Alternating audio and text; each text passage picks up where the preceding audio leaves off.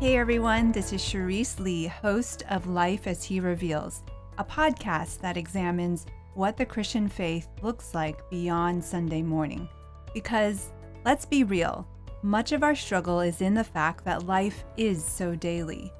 So how is it that we bring the gospel of Jesus Christ to light in everyday experiences like discerning our wants, reconciling our losses and disappointments, or figuring out what belonging looks like when we know our ultimate home is not in this life?